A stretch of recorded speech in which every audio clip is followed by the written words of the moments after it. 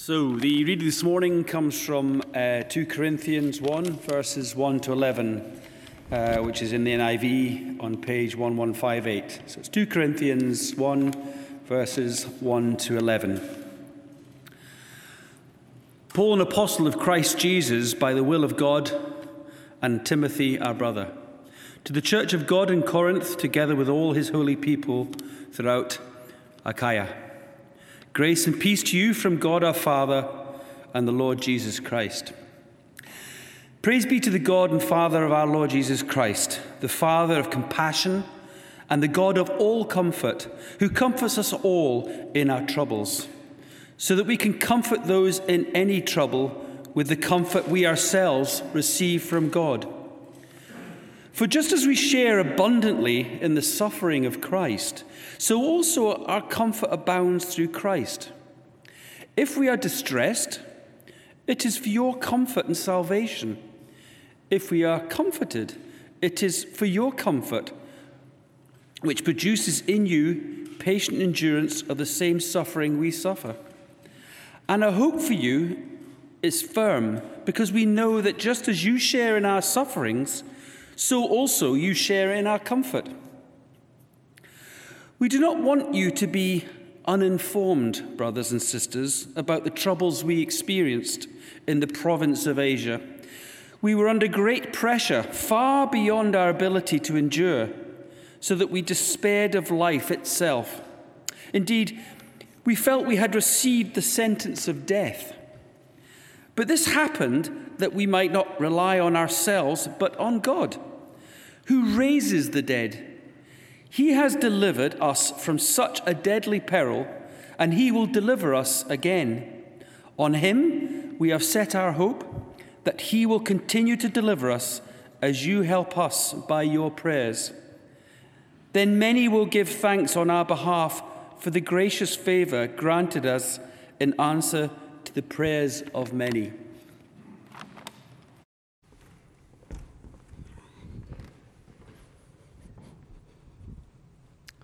Thanks, Neil. Let's pray together. Father, thank you for this amazing passage that has spoken to people down the centuries of your love and your comfort and your peace and your strength. And we pray for ourselves today. Particularly we pray for those of us that are really struggling just now, who feel at the lowest of the low, whose emotions are just low, and whose strength is completely gone, who've almost come to the end of themselves.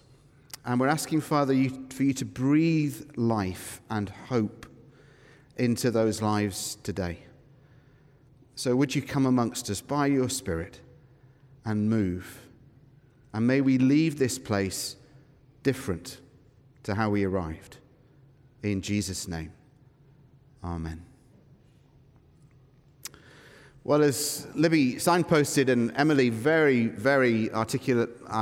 well articulated, we are going through this book of 2 Corinthians, which deals with one of the most profound subjects that we face as human beings.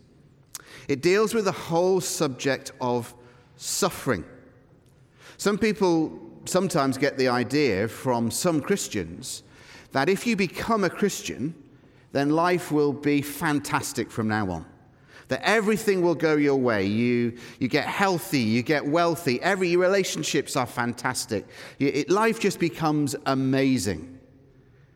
The reality, of course, is that life is not like that.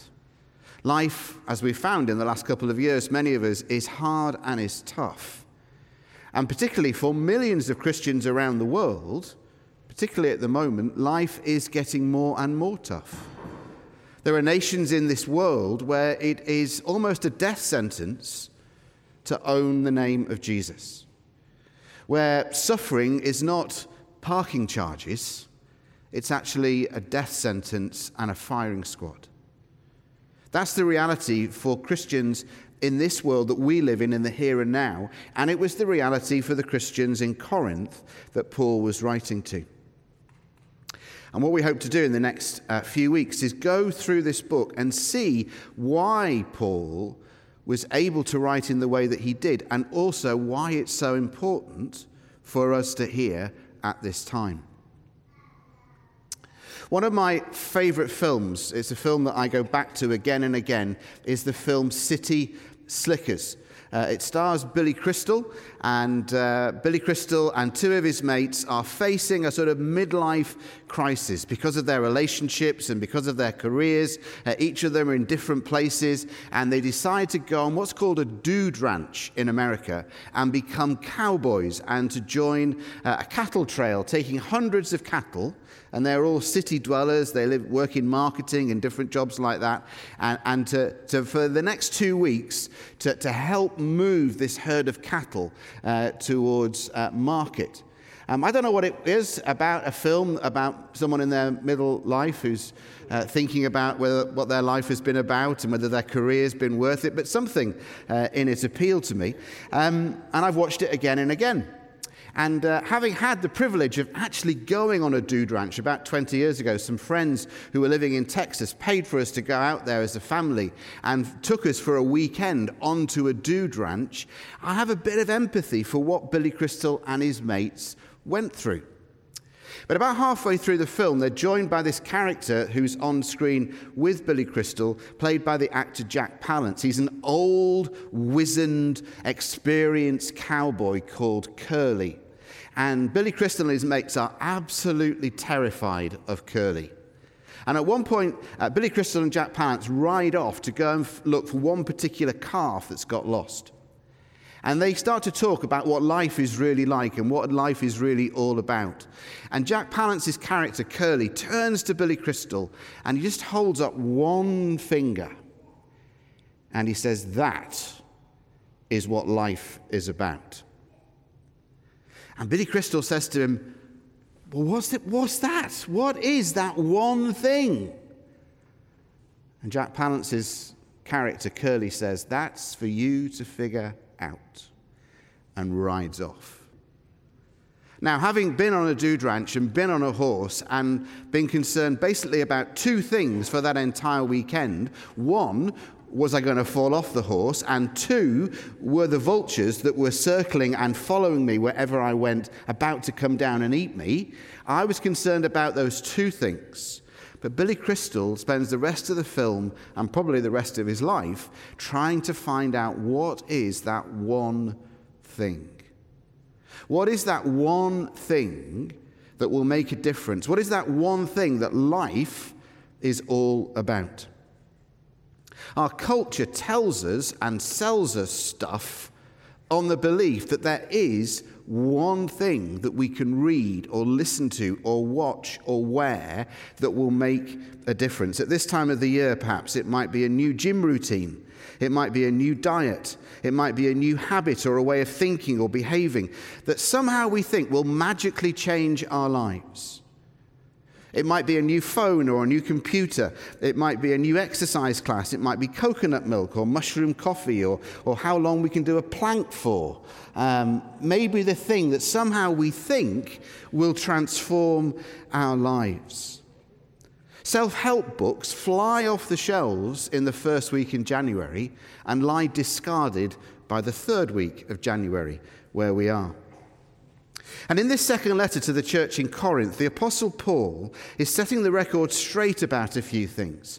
He's setting the record straight about his mission, he's setting the record straight about his message, and he's also setting the record straight about his character. He has a very, very complex relationship with this church in Corinth. I mean, again, sometimes people quote or read the New Testament and they think, if only we could be like the New Testament church.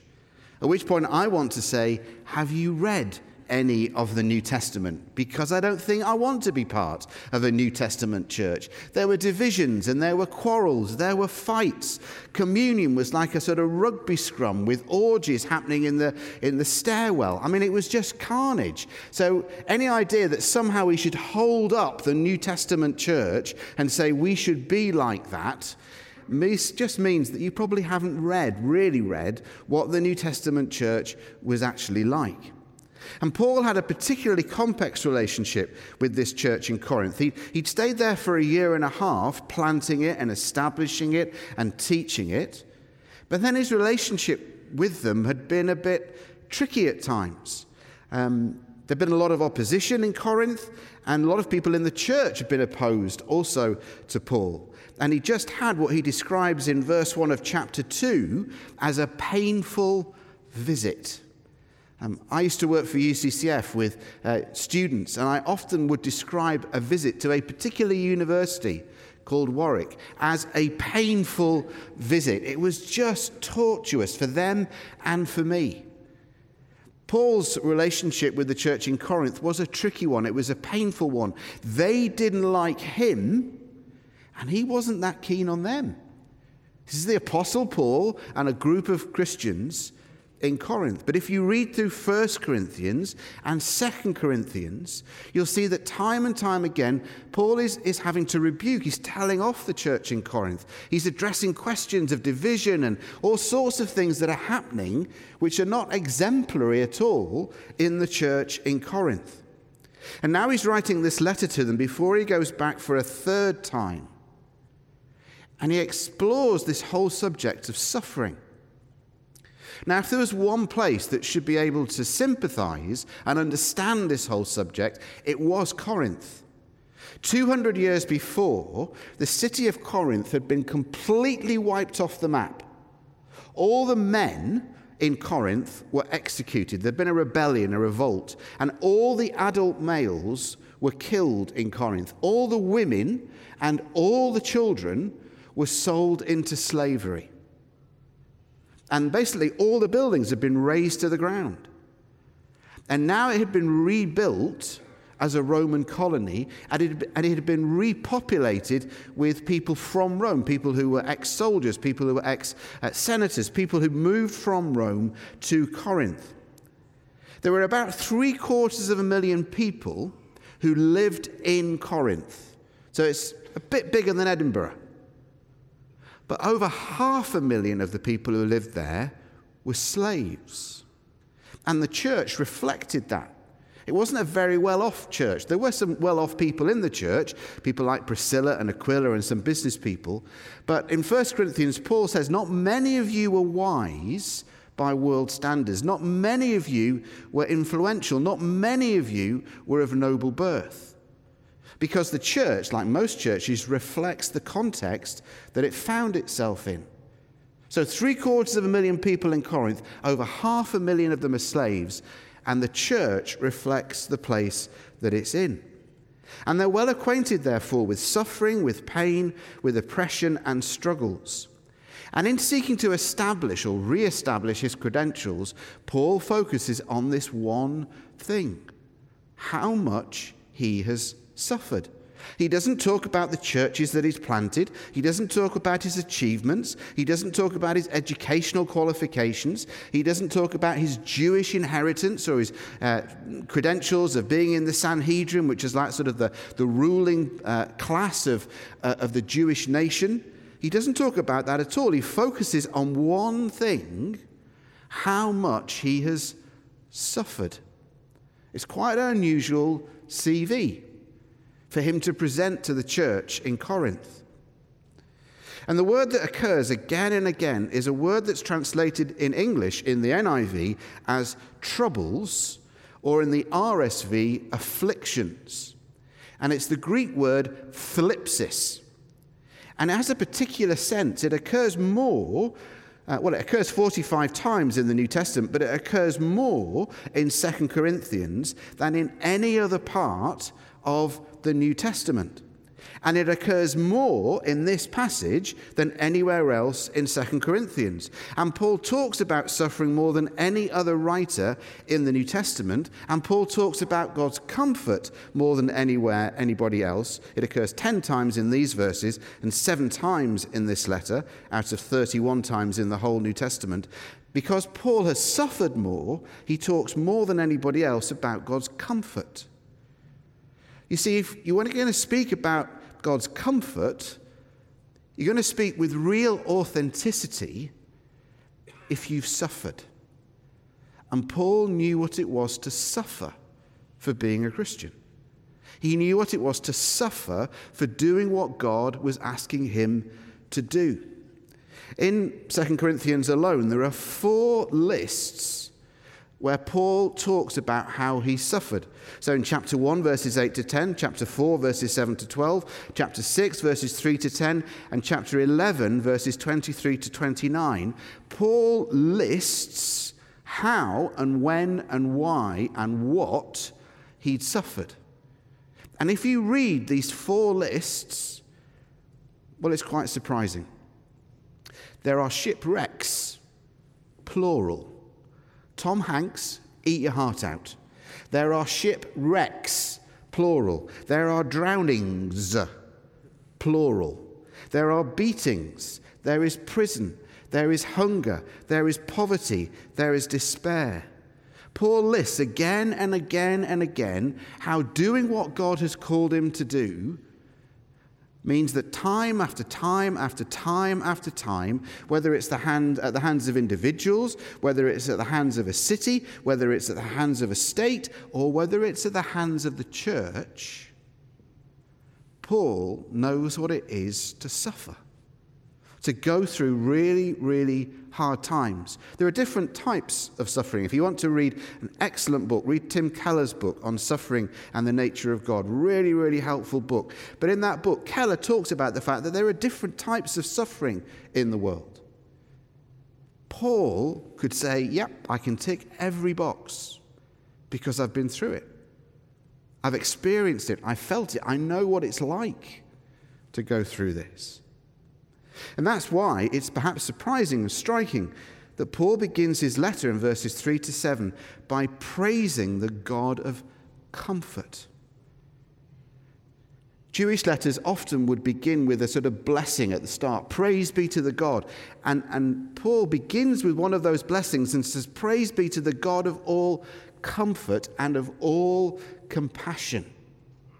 That's the way that he describes the God that he knows. The God that he knows is a God of all comfort and all compassion. It actually refers to him as the God and Father of our Lord Jesus Christ and the Father of all compassion and the God of all comfort.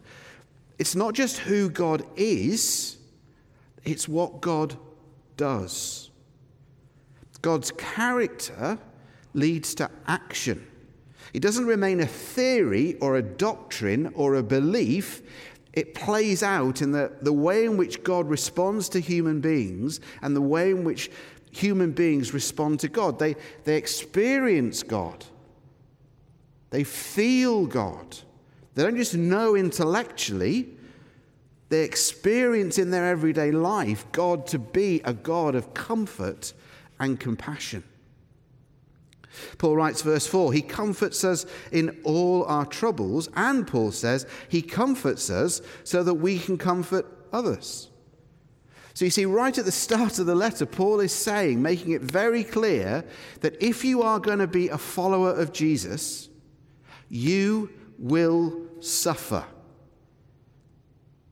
If you watch some Christian TV channels, they will sometimes give you the impression that, as I said at the start, become a Christian, everything will be fine. Everything will be dandy. Life will be easy. That is not New Testament Christianity.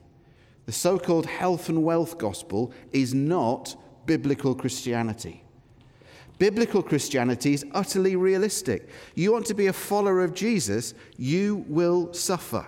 It's in the job description. So if you're going to sign up to be a follower of Jesus, you need to know what you're signing up to. It means that you will suffer, not just in the way that everybody who's part of the human race suffers, but you will also suffer particularly for being a follower of Jesus Christ. And it was totally countercultural. It's countercultural now, and it was countercultural then. In the ancient world, at the time when Jesus lived, at the time when Paul was writing, disease or illness or sickness or unemployment or poverty were all taken to be a sign of divine displeasure. That's why you prayed to the gods. You had as many gods as you could have in a Roman household, in the foyer and the lounge. And you had different idols and sort of statues set up to pray to the different gods so that your harvest would be good, so that your family would be safe, so that your health would be healthy. You did deals with the gods, and you did deals with God, so that your life would go swimmingly, so that your life would be easy, so that your life would be the way that you meant life to be lived. But you see, being a follower of Jesus that's not what it's about. It isn't about getting God to do the things that we want him to do.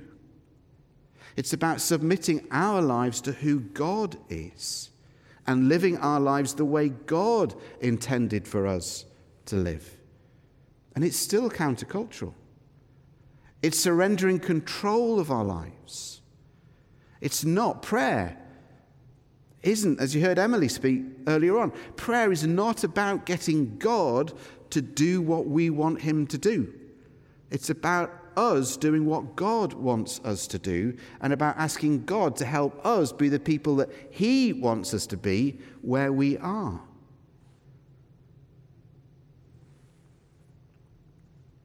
Even in Judaism, there's a popular belief that illness could be equated with God's judgment. If you know the New Testament, think back to John chapter 9, where Jesus encounters a guy who's blind, and the people around him ask this question: who has sinned, this man or his parents? There must be a reason why this guy's blind.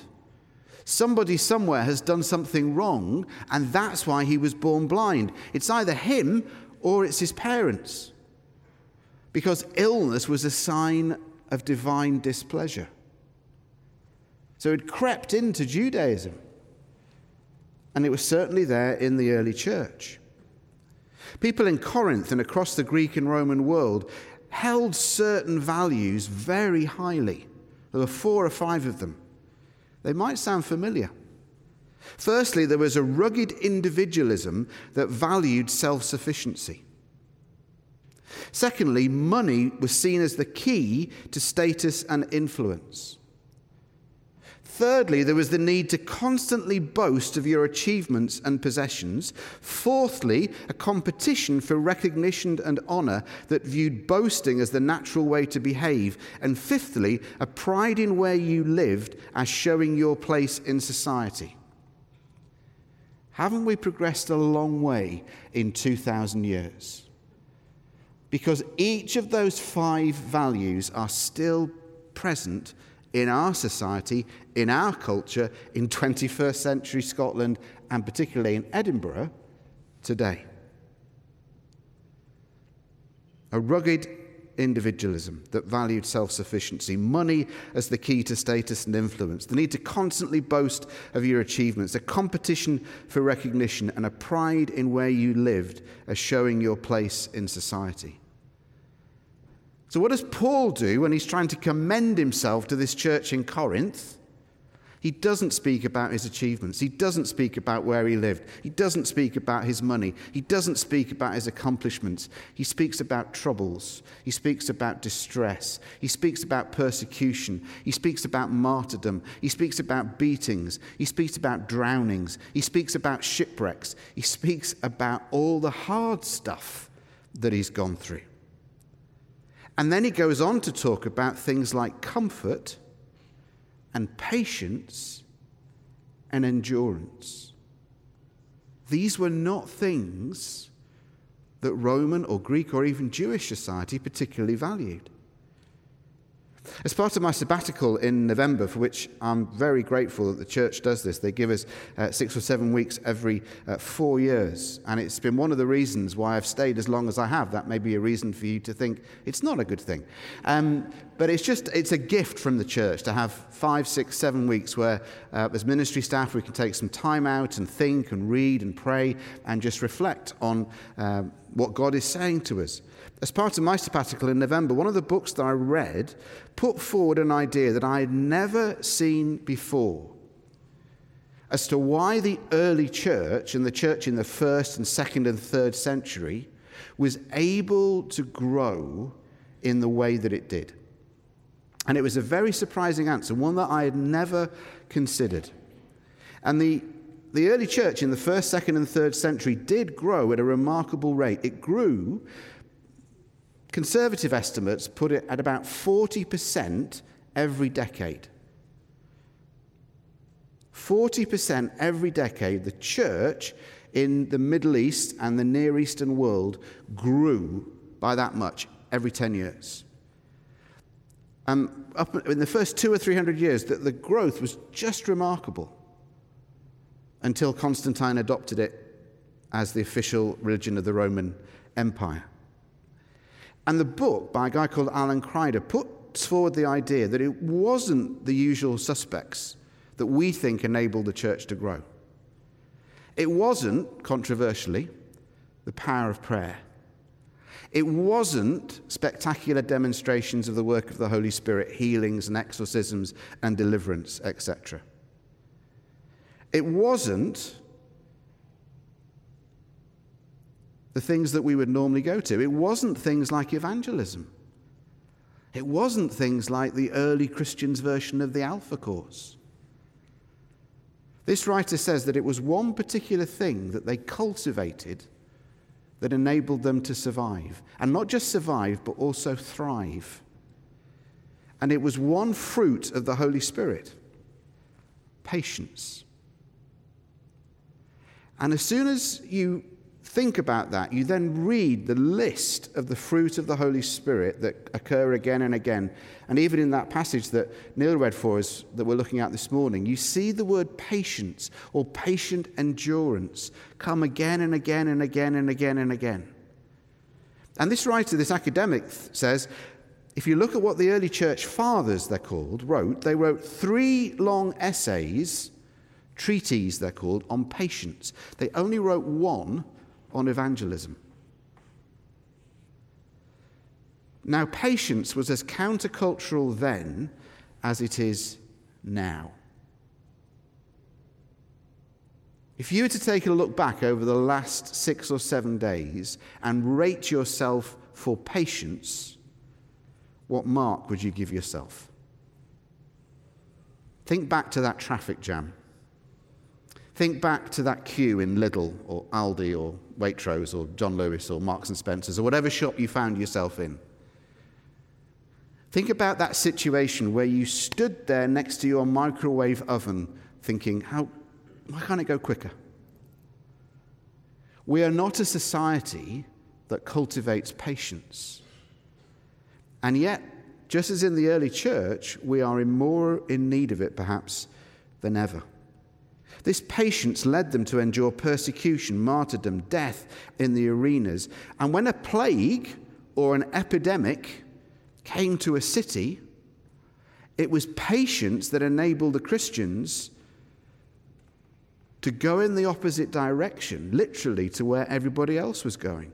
When everybody else was leaving a city because of leprosy or a plague or an epidemic, the Christians were going the other way to look after the people who were sick and who were ill and who were dying because they had cultivated patience. And patience led to endurance. And endurance then leads to hope, Paul says. And what's striking again and again is that the early Christians do not say, listen. And the early Christians do not say, read. The early Christians do not say, hear. The early Christians simply said, look. Look. Look at the difference that Jesus makes. Look at the difference that Jesus has made to my life. Look at the difference that Jesus makes to how we treat people who are ill and sick and dying. It wasn't read, it wasn't listen, it wasn't hear, it was look, because they were living demonstrations of the difference that Jesus had made to them.